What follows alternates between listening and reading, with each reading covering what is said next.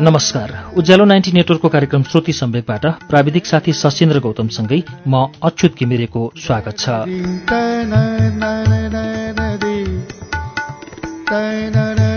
श्रुति सम्वेकको मंगलबारको श्रृङ्खलामा हामी आजदेखि एउटा अर्को उपन्यास लिएर आइपुगेका छौं। आजदेखि हामीले श्रुति सम्वेकमा वाचन गरेर सुनाउने उपन्यास सिद्धार्थ हो। यो उपन्यास हर्मन हेस्सेको उपन्यास हो।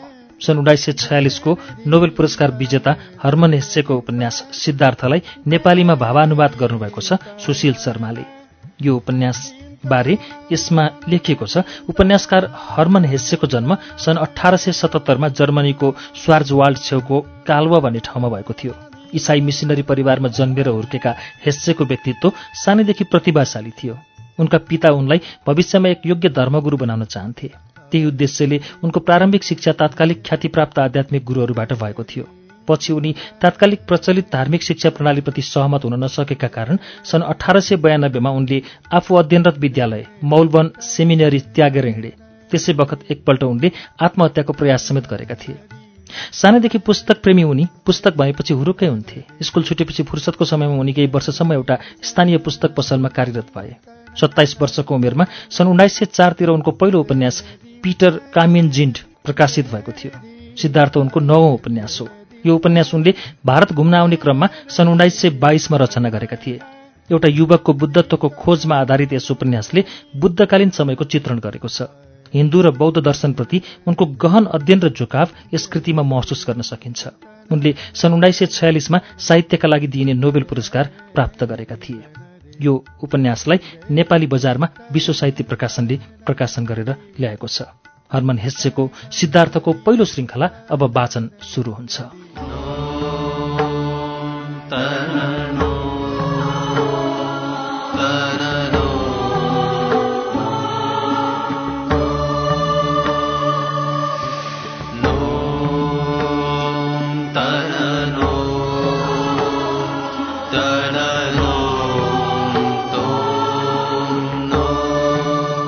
स्वच्छ घना र शान्त वनको छेउमा रहेको बस्तीमा एउटा ब्राह्मण परिवार पनि बस्दथ्यो।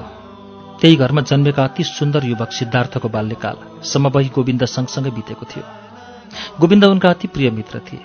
उनीहरू कहिले पातलो वनको यत्रतत्र हुर्केका अन्जिरका बोटहरूको वरिपरि त कहिले नदी किनारमा अल्झाइराखेका नाउहरूका आसपास पोखिरहेको सूर्यको न्यानो मिठो किरण सँगसँगै खेल्दै हुर्केका थिए। उनीहरूका हरेक क्रियाकलापमा युवाबाजको जोश र जाँगर हुने गर्दथ्यो। नदी किनारमा प्रार्थना स्वरूप नित्य स्नान गर्नाले घामको स्पर्शले उनको सुन्दर शरीरलाई गाढा खैरो तुल्याई अझ आकर्षक बनाइदिएको थियो। उनी खेलिरहँदा आँपका घना बोटहरूका मोहक छायाहरू पनि उनका आँखा वरिपरि उन्मुक्त मुद्रामा खेलिरहेको भान पर्दथ्यो।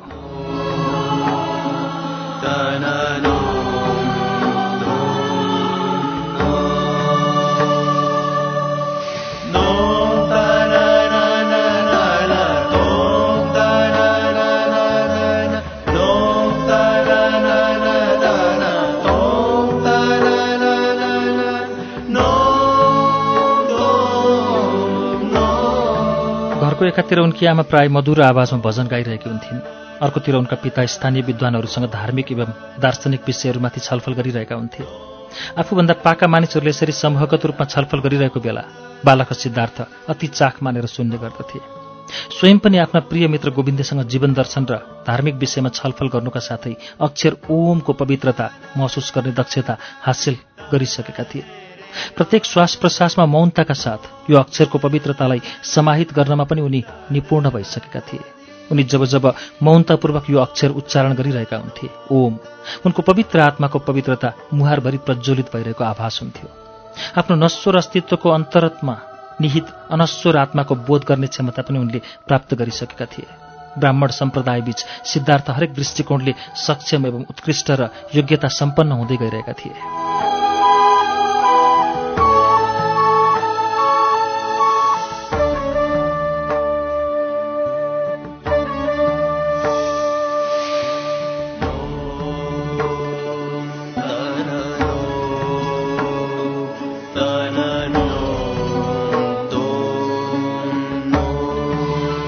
सानैदेखि उनीभित्र निरन्तर फस्टाउँदै गइरहेको विद्वता र परिपक्व हुँदै गइरहेको पाण्डित्याइलाई देखेर उनका पिता गौरवान्वित हुन्थे। सिद्धार्थको आन्तरिक र भावनात्मक सुन्दरता जुन अनुपातमा आकर्षक थियो त्यही नै अनुपातमा उनको युवा शरीरको प्रत्येक अङ्गहरू समेत मनमोहक थिए। उनको बोल्ने शैली, हिँड्ने गति, उठ्ने बस्ने तौर तरिका आदि सम्पूर्ण कुराहरू शालीन, स्वतस्फूर्त र व्यवस्थित थिए। यो देखेर उनकी आमा हृदयदेखि नै हर्षित हुन्थिन् र भित्रभित्रै निरन्तर छोराको चिरञ्जीवीको कामना गर्थिन्। उनको राजसी दृष्टि, छाटिलो शारीरिक बनावट, सुन्दर मुहार र मोहक मुस्कानका कारण जब जब उनी बजारको बाटो भई हिँड्दथे सम्पूर्ण ब्राह्मण सम्प्रदायका युवतीहरू उनको एक झलक पाउनका निम्ति लालायित हुन्थे। प्रत्येक युवतीको हृदयभित्र उनका निम्ति प्रेमको ज्वारभाटा उठ्ने गर्दथ्यो। सिद्धार्थलाई सर्वाधिक मन पराउनेहरूमा उनका बालमित्र गोविन्दको नाम पहिलो पंक्तिमा आउँछ, जो स्वयं आफै पनि ब्राह्मण कुलमा जन्मेका थिए। उनी सिद्धार्थका हरेक बानी र व्यवहारबाट प्रभावित हुन्थे। सिद्धार्थको दृष्टि, बोल्ने शैली, मिठो आवाज, हिँड्ने उठ्ने बस्ने तौर तरिका आदि र यसका साथै आफू सामु आइपरेको जस्तो सुकै समस्या वा परिस्थितिलाई पनि राग र द्वेषको भावबाट मुक्त भएर स्वीकार गर्थे। सङ्कटका परिस्थितिलाई पनि मन खोलेर अङ्गीकार गर्ने उनको स्वभाव अनि उनले गर्ने प्रत्येक कर्म र बोल्ने प्रत्येक शब्द गोविन्दलाई मन पर्थ्यो। उल्लेखित यी सम्पूर्ण कुरा सँगसँगै गोविन्द सर्वाधिक प्रभावित थिए। सिद्धार्थको विद्वता, आफ्नो कर्तव्यप्रति समर्पण भाव देखेर सिद्धार्थको तुलना सम्प्रदायका अन्य ब्राह्मणसँग गर्न सकिँदैन भन्ने कुरा गोविन्दलाई राम्रोसँग थाहा थियो।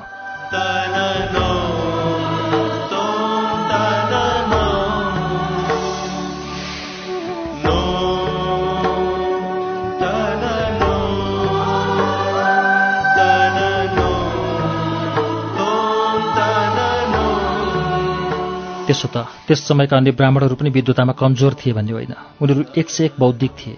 बहसका बखत सैद्धान्तिक विद्वताको प्रदर्शन गर्ने गर्दथे, तर उनीहरूले गर्ने विद्वताको चर्चाको तालमेल व्यावहारिक पक्षसित हुँदैनथ्यो। स्वयं उनीहरूकै वास्तविक जीवनको समेत त्यसको कुनै पनि सरोकार रहेको देखिँदैनथ्यो। अन्य अधिकांश ब्राह्मणहरू वाक्चातुर्यतामा निपुण देखिन्थे। यसर्थ उनीहरू धर्मका ठुल्ठुला व्याख्या गर्न सक्थे, तथापि उनीहरूका ती व्याख्याहरूसँग स्वयं उनीहरूकै आत्माको पनि कुनै सरोकार रहेको देखिँदैनथ्यो। सबका सब सतही देखिन्थे, पाखण्डी देखिन्थे, खोक्रा देखिन्थे। धर्मको गहनतम मर्म बुझ्ने क्षमता तीमध्ये कसैसँग पनि थिएन। वास्तवमा ती सम्पूर्ण ब्राह्मणहरू सतही सम्पन्नताको लोभमा लिप्त थिए। सबका सब काली लाग्दो पूर्वाग्रहबाट ग्रस्त थिए।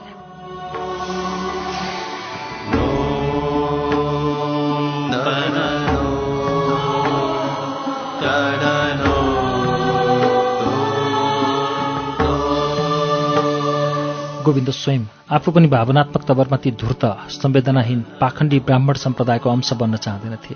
यसै कारण पनि गोविन्द सिद्धार्थबाट टाढा रहेर केवल एक दिन बिताउने कल्पनासम्म पनि गर्न सक्दैनथे। उनी आफ्ना प्रिय मित्र सिद्धार्थलाई प्रत्येक कदममा पछ्याउन चाहन्थे। सिद्धार्थले टेक्ने प्रत्येक कदमको अगाडि अवरोध स्वरूप आइपर्ने सम्पूर्ण बाधाहरूलाई पन्छाइरहने सौभाग्य जीवनभर प्राप्त भइरहोस् भनी उनी प्रार्थना गर्ने गर्दथे। कथम कदाचित सिद्धार्थलाई बुद्धत्व प्राप्त भएर अर्को परम उल्लास प्राप्त भए तापनि सिद्धार्थको सामिप्यबाट एक क्षणको लागि पनि टाढिन नपरोस् भन्ने कामना गर्दथे उनी। यसरी सिद्धार्थ सम्पूर्ण सहयात्री, सम्पूर्ण सहपाठी र सम्पूर्ण सहजीवीहरूको हृदयमा उनको निम्ति असीम स्नेह, प्रगाढ प्रेम र अपार शुभकामना थिए। यी सम्पूर्ण कुरा सिद्धार्थकै व्यक्तित्व र व्यवहारको प्रतिफल थिए।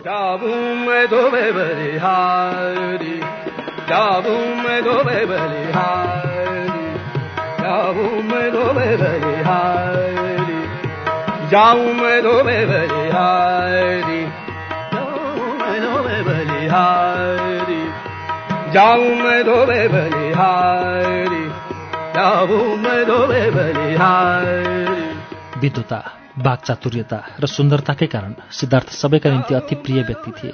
तथापि उनी स्वयं आफू चाहिँ आफ्नो स्थितिप्रति सन्तुष्ट थिएनन्। उनको हृदयको गहिराएका थुप्रै असन्तुष्ट भावना र अनुत्तरित प्रश्नहरूले उनलाई निरन्तर कोट्याइरहन्थे। वरिपरि अन्जिरका घना बोटहरू समेटेर अगाडि बढिरहेका शान्त गोरेटोमा हिँडिरहँदा, वनको छारीमा ध्यानस्थ बस्न खोज्दा वा नित्य कर्मस्वरूप स्नान वा प्रार्थना गरिरहँदा प्रत्येक क्षण उनलाई यिनै अनुत्तरित प्रश्नहरू र असन्तुष्ट भावनाहरूले निरन्तर पछ्याइरहन्थ्यो।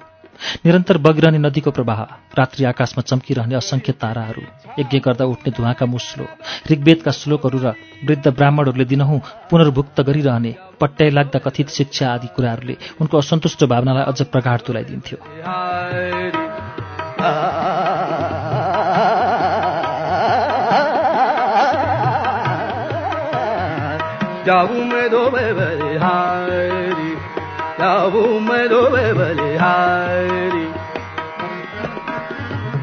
सिद्धार्थको वैयक्तिक भावनाले किशोरावस्थादेखि नै सांसारिक सम्बन्धको क्षणभङ्गुरता महसुस गर्न थालिसकेको थियो।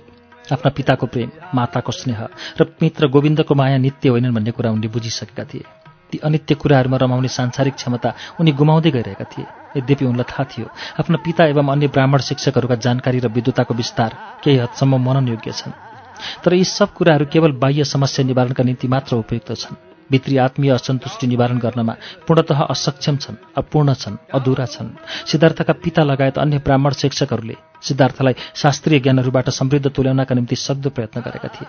तथापि ती सम्पूर्ण ज्ञानहरू समेटिसक्दा पनि सिद्धार्थलाई आफूभित्रको ज्ञानको रिक्तता यथावत रहेको महसुस हुन्थ्यो।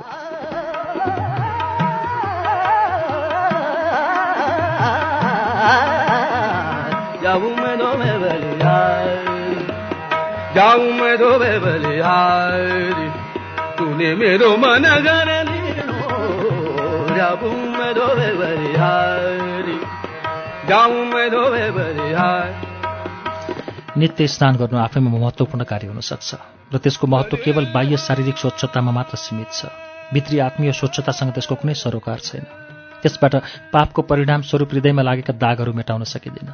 नित्य सत्यसँग साक्षात्कार गर्नु, पूजा प्रार्थना गर्नु आफैमा अति महत्त्वपूर्ण कुराहरू हुन सक्छन्, तर के यति नै मात्र सत्य प्राप्तिका निम्ति पर्याप्त कुरा हुन् त?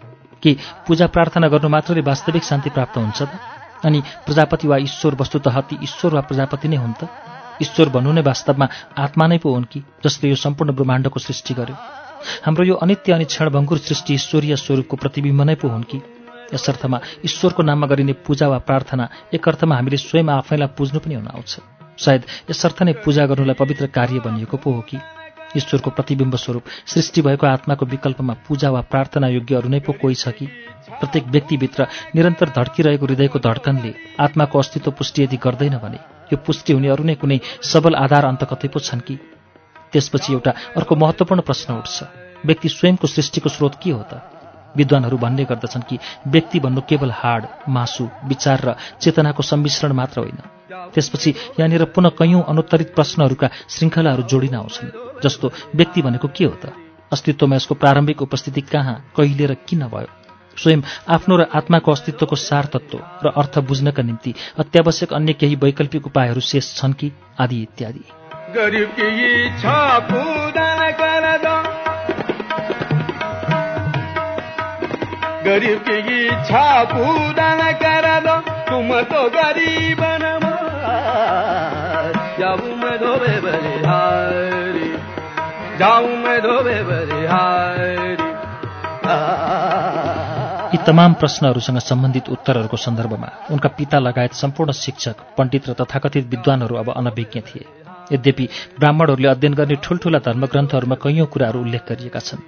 प्राय सबै ब्राह्मणहरूले संसारको सृष्टि, वाणीको स्रोत, खाना र श्वास प्रश्वासको महत्त्व, चेतना र ज्ञानेन्द्रियहरूको व्यवस्थापना, प्रकृतिको नियम आदि सम्पूर्ण कुराहरूको गहन अध्ययन गरेका हुन्छन्। यसर्थ यी विषयहरूमा उनीहरू स्वयं आफ्नो र आत्माको अस्तित्वको वास्तविक अर्थ र यसको स्रोतबोध हुँदैन तबसम्म अन्य सम्पूर्ण कुराहरू पूर्णतः निरर्थक सिद्ध हुन्छन्। पवित्र धार्मिक ग्रन्थ सामवेदका सम्पूर्ण उपनिषदका श्लोकहरूमा अस्तित्वका अन्तर्तममा निहित प्रत्येक कुराहरूलाई बडो महत्त्वका साथ उल्लेख गरिएका छन्। भनिएको छ आत्मा नै विश्वको स्वरूप हो। साथै यो पनि भनिएको छ कि जब प्राणी निद्रावस्थामा हुन्छ तब ऊ आफ्नो अन्तर्तममा अवस्थित आत्मामा समाविष्ट भएर बसेको हुन्छ। यी श्लोकहरूमा ऋषिमुनिहरूले आफ्ना ज्ञानलाई मन्त्रोच्चारणका लयबद्ध शैलीमा व्यक्त गरेका छन्, जुन पढ्दा वा सुन्दा मात्र पनि परमानन्दको अनुभूति हुन्छ।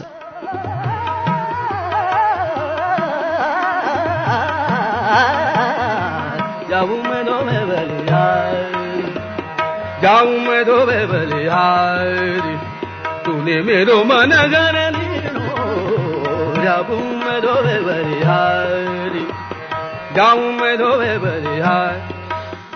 विद्वान ब्राह्मणहरूले आफ्ना अनेकौं पीढी दर पीढी अगाडिदेखि सङ्कलन गरी बाँड्दै आएका यी असीम हृदयस्पर्शी ज्ञानका कुराहरूलाई कुनै पनि हालतमा उपेक्षा गर्न मिल्दैन। तथापि एउटा उत्सुकता स्वाभाविक रूपमा हरेकको मनमा उठ्न सक्छ कि जुन ज्ञानको सैद्धान्तिक व्याख्यान ब्राह्मणहरूले बाँड्दै आइरहेका छन् ती ज्ञानका गहनतम कुराहरूलाई ती ब्राह्मणहरूका हृदयले पनि अनुभूत गरेका हुन्। त्यसमा उनीहरूको भावनाको पनि कुनै सरोकार छ त? वा उनीहरू केवल प्राणहीन पुनरुक्ति गर्नमा तल्लीन छन्? निद्रावस्थामा प्राणीको अस्तित्व आत्मामा समाविष्ट भएर बसेको हुन्छ भन्ने कथनको प्रादुर्भाव कहाँबाट भयो?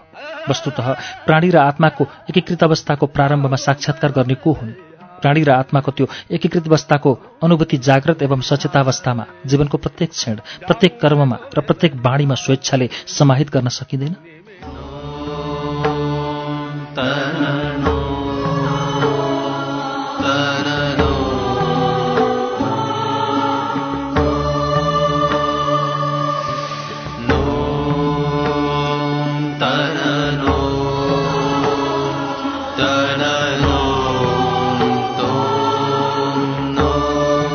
सिद्धार्थका लागि उनका पिता लगायत उनकै सम्पूर्ण ब्राह्मणहरू उच्च शिक्षाले सम्पन्न थिए, आदरणीय थिए। यो कुरालाई लिएर उनको हृदयमा कुनै दुविधा थिएन। यो उच्च शिक्षा सम्पन्न ब्राह्मण सम्प्रदाय माझमा पनि उनका पिता अरूभन्दा सर्वज्ञानी र सर्वमान्य हुनुहुन्थ्यो। उहाँका प्रत्येक विचार गहन एवं पवित्र हुने गर्दथे। उहाँको स्वच्छ हृदय र भावना अस्तित्वका समग्र प्राणीहरूका निम्ति करुणाले भरिपूर्ण थिए। उहाँको आफ्नो जीवन जिउने कला र शैलीहरू सबैका निम्ति अनुकरणीय थिए। तथापि यी सम्पूर्ण कुराहरूको बावजुद के उहाँलाई परमानन्दको अनुभूति छ त? परम शान्तिको अनुभूति छ त? आफ्ना जीवनशैलीप्रति वास्तवमा उहाँ आफै सन्तुष्ट हुनुहुन्छ त? उहाँले अझै पनि निरन्तर गरिरहनुभएका विभिन्न शास्त्रका अध्ययनहरू, पूजा प्रार्थना, अनापान, अधिष्ठान, उपवास, उपासना अनि समुदायका अन्य ब्राह्मणहरूसँग जीवन जगत, ईश्वर र आत्मा आदि विषयहरूको सन्दर्भमा प्राय दिनहुँ गर्नुहुने धार्मिक एवं दार्शनिक छलफलहरू, यी सम्पूर्ण क्रियाकलापहरू वस्तुतः उहाँभित्रको असन्तुष्ट भावनाहरूकै परिणाम वा प्रतिक्रिया होइनन् त? कोही व्यक्ति यदि निष्कलङ्कित एवं पापरहित छ भने स्वयं आफूलाई चोख्याउने अभिप्रायले दिनहुँ नित्य स्नान गर्नुको औचित्य के हो? के आत्मा र परमानन्द प्राप्तिको क्षमता हरेक एक समान विद्यमान छैनन् र?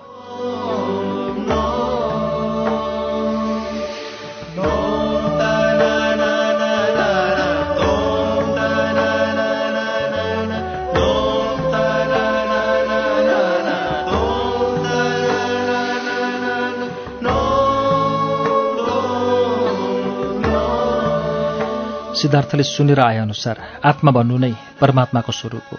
यदि यस्तो हो भने परमानन्द प्राप्तिको स्रोत अर्थात् अनित्य आत्मा प्रत्येक व्यक्तिभित्र विद्यमान हुन्छ अनि त्यसलाई पहिलाउने क्षमता र ऊर्जा पनि व्यक्ति स्वयं आफैभित्र निहित हुन्छ।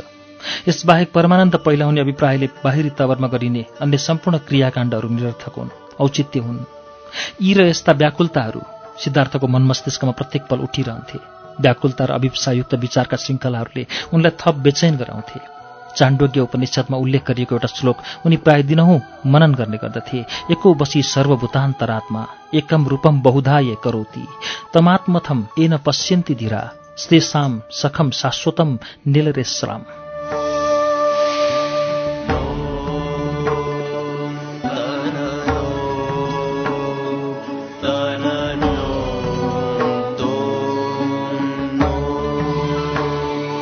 कहिलेकाहीँ सिद्धार्थलाई यो श्लोकमा उल्लेख गरिए जस्तो स्वर्गीय परिवेशको अनुभूति त हुन्थ्यो, तर त्यो अनुभूति आंशिक र क्षणिक कालका लागि मात्र हुने गर्दथ्यो।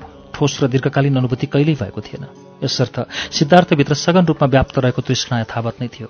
सिद्धार्थका केही शिक्षकहरू, जसका अभिव्यक्तिको कला र शिक्षा दिने शैली विछट्टको र अद्भुत थियो, त्यसले हरेकलाई आनन्दको अनुभूति गराउन सक्थ्यो। तथापि स्वयं उनीहरू ब्रह्मबोध र स्वर्गीय परिवेशको अनुभूति गर्नमा असमर्थ थिए। ती सम्पूर्ण शिक्षकहरूका समुदायमाझ केवल एकजना पनि यस्तो थिएन जसले पूर्णतः तृप्ति महसुस गरेको होस्। यो कुरा सिद्धार्थलाई राम्रोसँग थाहा थियो। गोविन्द, सिद्धार्थले एक दिन आफ्ना मित्रलाई सम्बोधन गर्दै भने, जाउँ पल्लो बरको रुखमुनि बसेर ध्यानको अभ्यास गरौँ। दुवैजना बरको रुखमुनि गएर एकअर्कादेखि करिब 20 कदमको दूरीमा बस्छन्। बस्ने बित्तिकै उनको कण्ठबाट ओमको उच्चारण प्रस्फुट हुन थाल्छ। त्यसपछि सहज रूपमा उनको मुखबाट मन्त्रोच्चारणको मधुरो ध्वनि निस्कन्छ। प्रणवो धनु सरो हात्मा ब्रह्म तल्लच्छ मुच्यते अप्रमत्येन विद्यव्यम सर्वतन्मन्यो भवेत्।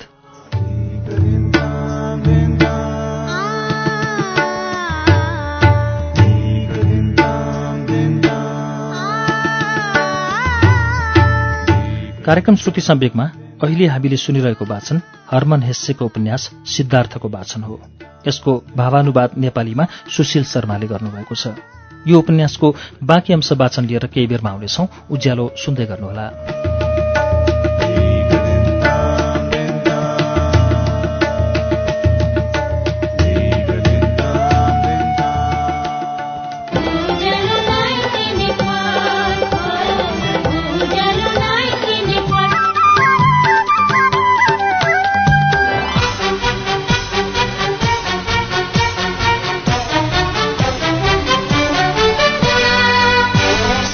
कुरा प्रश्न विचार उज्यालो 90 नेटवर्क।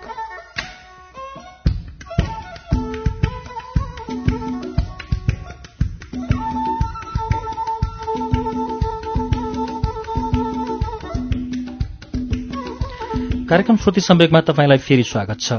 उज्यालो 90 नेटवर्कबाट सुन्न सकिने श्रुति सम्वेक तपाईँ देशभरिका विभिन्न एफएम स्टेशनहरूबाट पनि एकैसाथ सुनिरहनु भएको छ। श्रुति सम्वेकमा हामी आज सन् 1946 को नोबेल पुरस्कार प्राप्त हर्मन हेस्सेको उपन्यास सिद्धार्थको वाचन सुनिरहेका छौं। सन् 1946 मा यसका लेखकले नोबेल पुरस्कार पाउनुभएको हो। यो उपन्यास सन् 1922 मा रचना गरिएको उपन्यास हो। यसको बाँकी अंश अब वाचन सुनौं।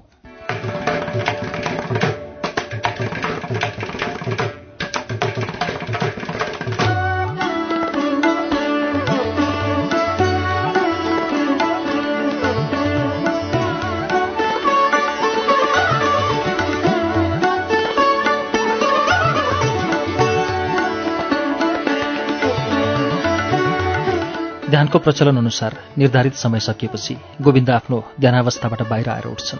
त्यसवखत वरिपरि चारैतिर सन्ध्याकाल पूर्णतः अवतरण भइसकेको थियो र सन्ध्याकालीन नित्य स्नान र प्रार्थनाको समय भइसकेको थियो। गोविन्दले सिद्धार्थतिर हेरेर सम्बोधन गरे, सिद्धार्थ। तर सिद्धार्थ पूर्णतः ध्यानमा लिन्थे। उनले गोविन्दको सम्बोधनको कुनै जवाफ दिएनन्। उनको दृष्टि टाढा कतै आफ्नो गन्तव्य पहिलाउनमा केन्द्रित रहे जस्तो लाग्थ्यो।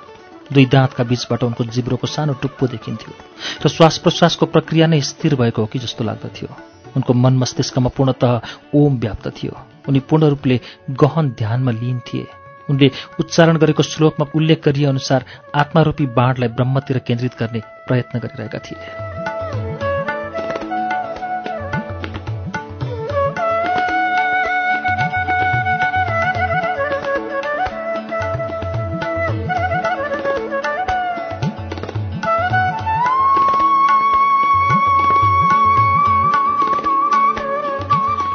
एकपटक सिद्धार्थको निवास रहेको बस्तीको बाटो हुँदै तीनजना श्रमणहरू अघि बढिरहेका थिए। तिनीहरू तीनैजना अर्धवैंशी थिए। तीनैजना अत्यन्त दुब्ला थिए र उनीहरूले ओढेका पिताम्बर ठाउँ ठाउँमा फाटेकाले जिउका अल्प भाग मात्र ढाकिएका थिए। घामले डढेर फुटेका तीनैजनाका काँधबाट रगत बगिरहेको थियो। तीनैजनाका स्वरूप अनौठा एवं अति अत्यास लाग्दा थिए। झट्ट हेर्दा तीनैजना अति दुब्ला थिए। उनीहरूको जिउमा बोसोको अंश पनि थिएन। बोकाएका स्यालहरू मानिसको बस्तीभित्र पसेका हुन् कि जस्तो लाग्दथ्यो। तीनैजना सँगसँगै हिँडिरहे तापनि एकअर्कासित सम्बन्ध छ जस्तो लागिरहेको थिएन। तीनैजना आफ्नै एकाङ्कीपनमा लीन देखिन्थे। उनीहरू माझ सम्पूर्ण भावावेग, संवेदना, विद्रोही भावना, सामाजिक स्थिति, परित्याग पश्चात उनीहरूले पाएका पीडाप्रति अफसोसको भावना आदि इत्यादि सम्पूर्ण कुराहरू पूर्णतः लुप्त भइसकेका जस्ता देखिन्थे। तिनीहरू सब भावशून्य थिए। सन्ध्याकालीन प्रार्थना सकिएको केही बेरपछि सिद्धार्थले गोविन्दलाई भनेका थिए, मित्र, भोलि बिहान म श्रमणहरूको समुदायमा सम्मिलित हुन जाँदैछु। म सन्यास लिँदैछु।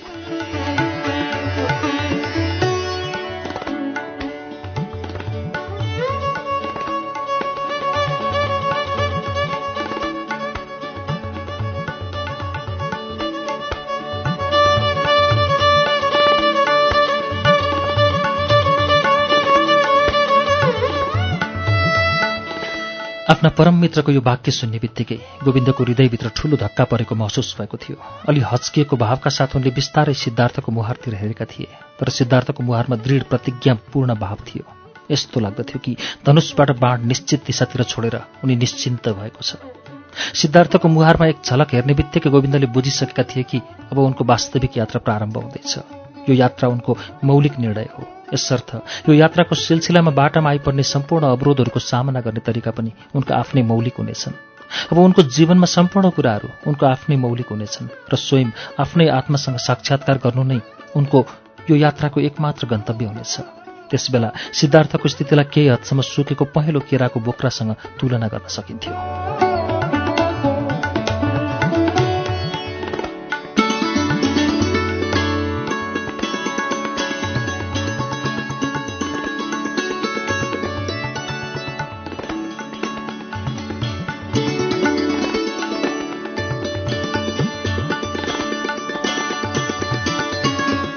सिद्धार्थ, घाँटीमा अवरोध हुँदै निस्केको आवाजमा गोविन्दले भनेका थिए, तिम्रा पिताले यसको निम्ति अनुमति दिनु होला र? लामो निद्रापछि भर्खरै बिउजेको जस्तो दृष्टिले सिद्धार्थले गोविन्दलाई हेरेका थिए। यो एक झलक हेर्ने बित्तिकै सिद्धार्थले गोविन्दको व्याकुल मनस्थिति र उनको बलपूर्वक धारण गरिरहेको धैर्यको भ्यू पाएका थिए। व्यर्थका शब्दसँग खेलवाड गर्नमा हामी समय नखर्च्यौं गोविन्द, मधुरो आवाजमा सिद्धार्थले भनेका थिए। भोलिको सूर्योदय सँगसँगै म सन्न्यस्त जीवन प्रारम्भ गर्नेछु। अब हामी यसलाई विवादको विषय नबनाऊ।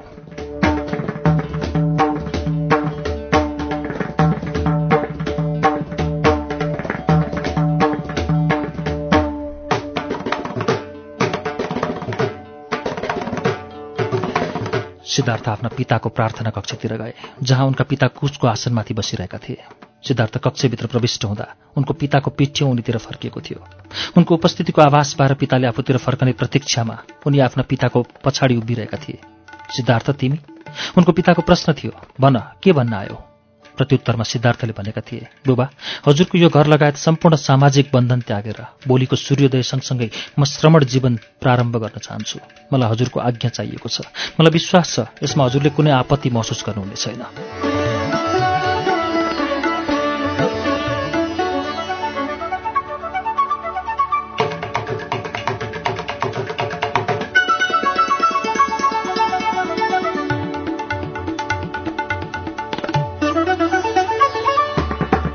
एक्कासी सिद्धार्थको यस्तो कुरा सुनेर उनका पिता स्तब्ध भएका थिए।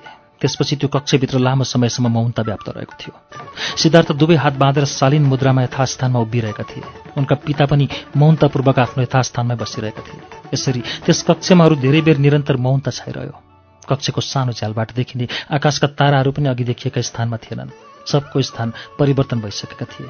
अन्ततः उनका पिताले त्यहाँ व्याप्त मौनतालाई भङ्ग गर्दै भनेका थिए, तिमीले ब्राह्मण सम्प्रदायका निम्ति प्रतिकूल र अनर्थ कुरा गर्यौ। तिम्रा कुराले म दुःखी भएको छु। भविष्यमा पुनः दोहोऱ्याएर यस्ता कुरा मसँग नगर्नु। यति भनिसकेपछि उनका पिता आफ्नो यथास्थानबाट बिस्तारै उठेका थिए। सिद्धार्थ चाहिँ हात बाँधेर मौनतापूर्वक यथास्थानमै उभिरहेका थिए।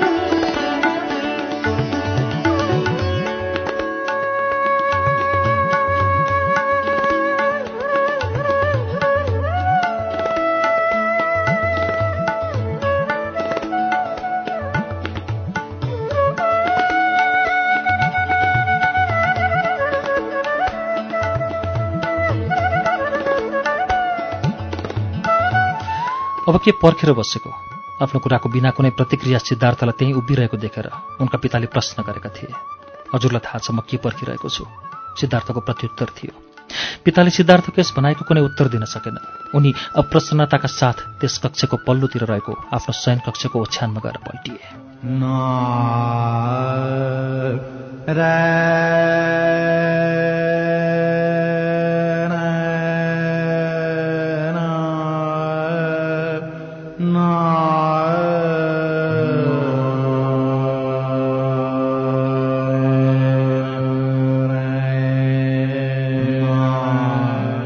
ओछ्यानमा छटपटाउँदै उनले घण्टौं बिताए।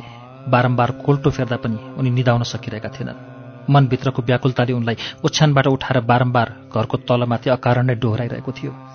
त्यही व्याकुल मन सँगाली घरको तलमाथि भौतारिने क्रममा उनले आँगनतिर गएर त्यहाँबाट देखिने प्रार्थना कक्षको सानो झ्यालतिर हेरेका थिए, जहाँबाट सिद्धार्थ पूर्ववत स्थान र मुद्रामा उभिरहेको देखिन्थे। त्यहाँबाट सिद्धार्थको खुकुलो वस्त्रलाई हावाका हल्का झोंकाले सुस्तरी हल्लाइरहेको समेत देखिन्थ्यो। सिद्धार्थको यस किसिमको हठ देखेर उनका पितालाई आफ्नो हृदयभित्रको व्याकुलताहरू उम्लिन खोजेको भान परिरहेको थियो। त्यसपछि उनी आफ्नो हृदयको व्याकुलतालाई यथावत लिएर पुनः आफ्नो ओछ्यानमा आइपल्टिएका थिए।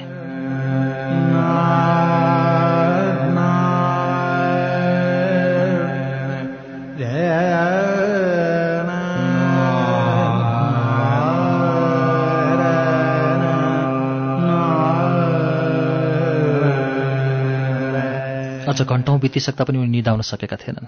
उठेर पुनः घरको तलमाथि गर्न थालेका थिए र केही बेरपछि पुनः आँगनतिर गएका थिए। पुरा आँगन जुनको किरणले उज्यालिएको थियो। उनले सानो झ्यालभित्र चियाएर हेरे। सिद्धार्थ पूर्ववत स्थान र मुद्रामा स्थिर हात बाँधेर उभिरहेका थिए। वस्त्रले नढाकिएका उनका घुँडामा जुनको किरण परेर उज्जलिरहेको देखिन्थ्यो। उनका पितालाई आफ्नो हृदयभित्रको व्याकुलता अरू बढी उम्लिन खोजेको भान परेको थियो र उनी फर्केर आई पुनः आफ्नो ओछ्यानमा पल्टिएका थिए। घण्टा 2 घण्टाको अन्तरालमा उनले आँगनमा गएर सानो झ्यालभित्र चियाएर हेर्ने गरेका थिए। पूर्ववत स्थिर उभिरहेका सिद्धार्थलाई कहिले जुनको किरणले धपक्क ढाकेको हुन्थ्यो, कहिले ताराहरूको अति मधुरो किरण बीच देखिन्थ्यो, त कहिले अत्यन्त अँधेरोमा हराएको देखिन्थ्यो। त्यसपछि उनी पुनः चुपचाप आफ्नो कक्षमा फर्केका थिए। यही क्रमले प्रत्येक घण्टाको अन्तरालमा गएर उनले त्यो सानो झ्यालभित्र चियाएर हेरेका थिए। सिद्धार्थ यथास्थानमा यथावत उभिरहेका थिए। छोराको यस्तो कठोर ढिपी देखेर उनको मनमा अत्यन्त क्रोध पनि उठेको थियो। व्याकुलतापूर्ण हृदयभित्र भएको चिसो लहर पनि उठिरहेको थियो। साथै उनी आफ्नो छोराको यस्तो अप्रत्याशित निर्णयप्रति अत्यन्त दुःख पनि महसुस गरिरहेका थिए।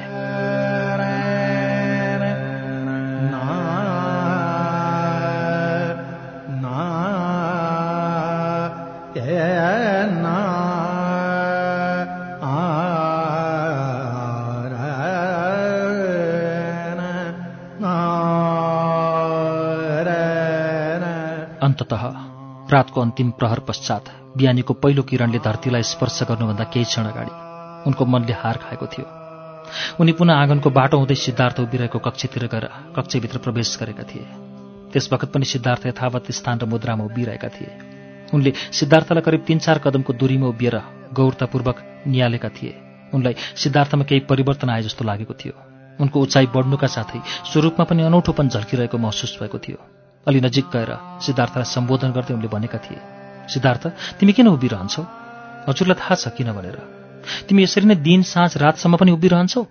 म यसरी नै उभिएर प्रतीक्षा गर्नेछु। तिमी थकाइले चुर हुनेछौ सिद्धार्थ, म थकाइले चुर हुने छैन। तिमी निद्राले ग्रस्त हुनेछौ, म निद्राले ग्रस्त हुने छैन। तिमी मर्नेछौ सिद्धार्थ, म मर्नेछु। उसो भए तिमीलाई आफ्नो पिताको आज्ञा पालन गर्नुभन्दा मर्नु उचित लाग्छ? सिद्धार्थले सदा आफ्नो पिताको आज्ञा पालन गरिआएको छ। तिमी किन श्रमण बन्ने यो हट लिएर बसेका छौ? यो हट त्यागिदेऊ। सिद्धार्थले त्यही गर्नेछ जे उसको पिताबाट आज्ञा हुनेछ।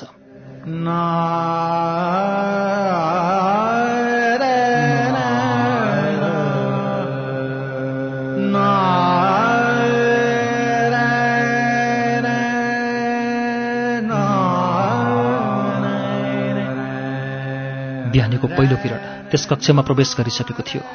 रातभरको निरन्तर लामो उभ्याइको कारण थकाइले चुर भएका सिद्धार्थका घोडा कामिरहेका थिए, तर उनको मुहारमा थकाइको हल्का भाव पनि थिएन।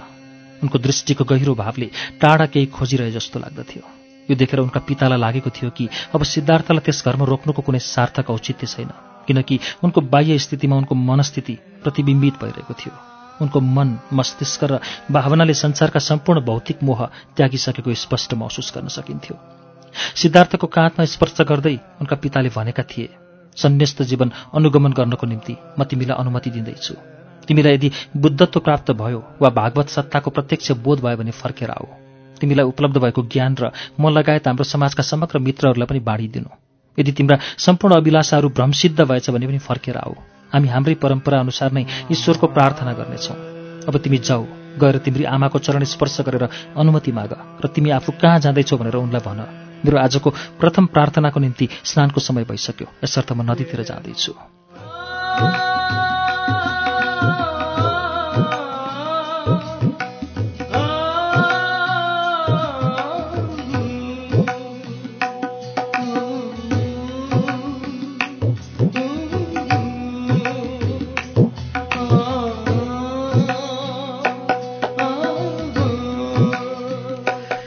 छोराको काँधमा अडेको आफ्नो हात झारेर उनी त्यस कक्षबाट बाहिरिएका थिए। सिद्धार्थले कदम उठाउन खोजे, तर रातभरको उभ्याइले थाकेर चुर भएका उनका खुट्टा लडखडाएका थिए। उनले जबरजस्ती आफूलाई सम्हाल्न खोजेका थिए र आफ्नो पिताको चरण स्पर्श गरिसके पश्चात पिताको निर्देशानुसार आमासँग आज्ञा माग्न तिनको कक्षतिर बढेका थिए।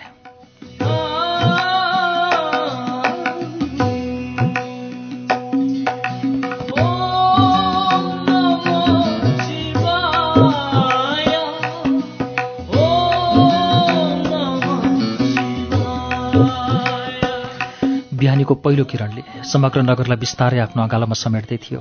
यतिन्जेलसम्म निद्रावस्थामै रहेको नगरलाई छाड्न चिसोले कठाङ्ग्रेका सिद्धार्थका कदमहरू बिस्तारै बिस्तारै अगाडि बढिरहेका थिए।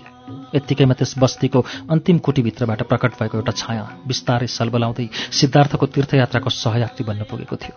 त्यो छाया गोविन्दको थियो। मिठो मुस्कान छाड्दै सिद्धार्थले गोविन्दलाई भनेका थिए, तिमी पनि आयो? म पनि आएँ। यो जवाफ गोविन्दको थियो।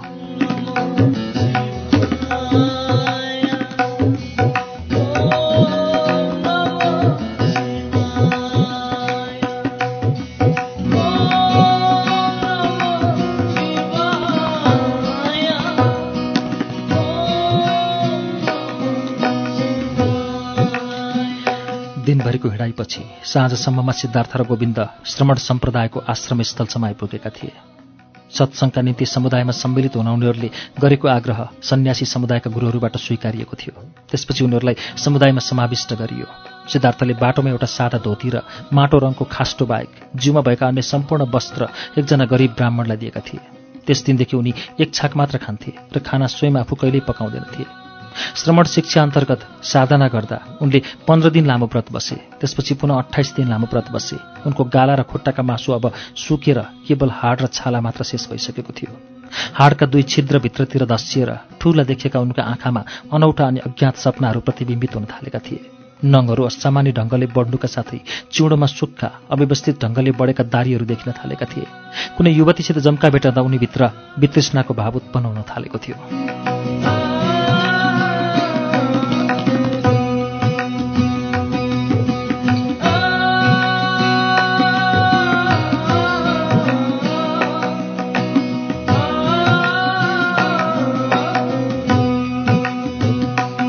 कहिलेकाहीँ नगरको बाटो भई हिँडिरहँदा राम्रा राम्रा वस्त्र पहिरेका नगरवासीहरू पनि भेटिन्थे। तिनलाई देख्दा उनको मुहारमा तिरस्कारका भावनाहरू देखा पर्न थालेका थिए। आफ्नो यो श्रमणकालमा उनले व्यापारीहरूलाई आफ्ना व्यापारमा व्यस्त देखे। शाही परिवारका सदस्यहरूलाई शिकार गर्नमा रमाएका देखे। मलामी लागेकाहरू लासको अगाडि आकुल व्याकुल हुँदै रोइरहेका देखे। वेश्याहरूले स्वयं आफूलाई ग्राहकहरू समक्ष समर्पण गरिरहेको देखे। चिकित्सकहरू रोगीको उपचारमा तल्लीन देखे। पुरोहितहरू कर्मकाण्डमा व्यस्त देखे। युवा युवतीहरू प्रेमालापमा लीन भएको देखे। आमाले आफ्नो बच्चा फकाइरहेको देखे। तर उनले यी सम्पूर्ण दृश्यहरूको कुनै सार्थक महत्त्व चाहिँ देखेनन्। उनलाई लाग्थ्यो यी सम्पूर्ण दृश्यहरू भ्रम हुन्, फगत दुर्गन्धित भ्रम। अन्तत्वगत्ता नष्ट हुने क्षणिक भुलभुलैया बाहेक अरू केही होइनन्।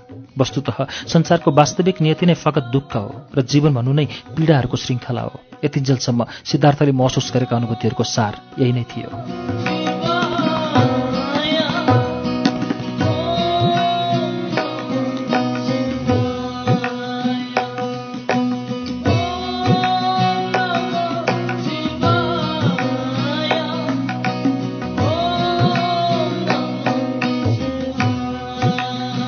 सिद्धार्थको समग्र एकाग्रता केवल एउटै गन्तव्यतिर केन्द्रित थियो। आफूभित्रको तृष्णा, इच्छा, आकांक्षा, राग, द्वेष अनि सुख र दुःखका अनुभूतिहरूबाट पूर्णतः मुक्त हुने। ती तमाम अनुभूतिहरू गर्नका निम्ति अभिप्रेरित गर्ने आफैभित्र निहित त्यो तत्त्व अर्थात् अहमको अनुपस्थिति। स्वार्थमा स्वयंको अवसान, तथापि त्यो अहमको अनुपस्थिति र स्वयंको अवसानको सुखानुभूति गर्नका निम्ति स्वयंको शेष समेत नरहोस्, यो थियो सिद्धार्थको एकमात्र गन्तव्य। जब अहमलाई पूर्णतः पराजित गरिन्छ, जब इच्छा आकांक्षाका साथै सम्पूर्ण मनोवेगहरूको अवशेष मात्र पनि रहँदैन, तब त्यो रिक्त स्थानमा केही न केही त अवश्य पलाउँछ होला। त्यो रिक्त स्थानमा जे पलाउँछ सम्भवतः गहन रहस्यमय ईश्वरीय सत्ता भन्नु नै त्यही नै होला सायद।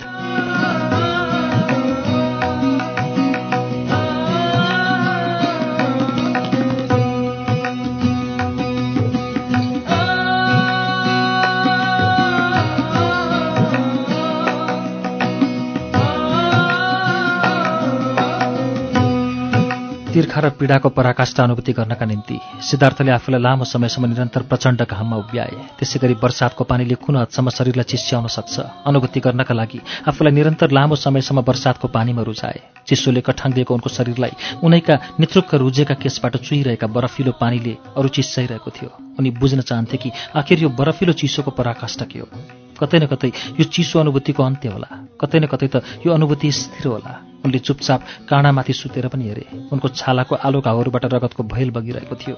असहाय पाए पीडाले छालाभित्रसम्म छिरेर हड्डीलाई समेत प्रभावित पारिरहेको थियो। तथापि सिद्धार्थ आफ्नो साधनामा प्रतिबद्ध थिए। उनी मौनताका साथ आफ्नो यथास्थितिमा स्थिर थिए। घाउका पीडाहरूप्रति कुनै प्रतिक्रिया थिएन। काँडाले कतिन्जेलसम्म घोचिँदो रहेछ र घाउ कतिन्जेलसम्म दुख्दो रहेछ। साधनाका क्रममा सिद्धार्थले पद्मासनमा शरीरलाई सिधा राखेर श्वासलाई सञ्चय गर्ने कला सिकिसकेका थिए। न्यूनतम श्वास पनि निर्वाह गर्न सक्ने कला वा श्वास प्रश्वासको प्रक्रियालाई पूर्णतः रोकेर पनि लामो समयसम्म शरीरको स्वाभाविक प्रक्रियाहरूलाई यथावत कायम राख्न सक्ने कलाका साथै हृदयको धड्कनलाई न्यूनतम गर्ने वा स्थिर प्राय गर्ने कला पनि अभ्यस्त भइसकेका थिए।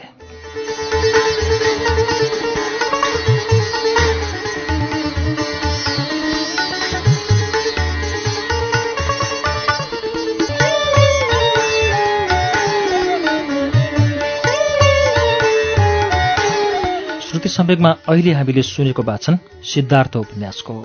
सन् 1946 नोबेल पुरस्कार प्राप्त उपन्यासकार हर्मन हेस्सेको उपन्यास हो सिद्धार्थ। सिद्धार्थको लेखनी सन् 1922 गरिएको थियो। यसको नेपाली अनुवाद हामीले तपाईलाई पहिलो श्रृङ्खला वाचन सुनायौं।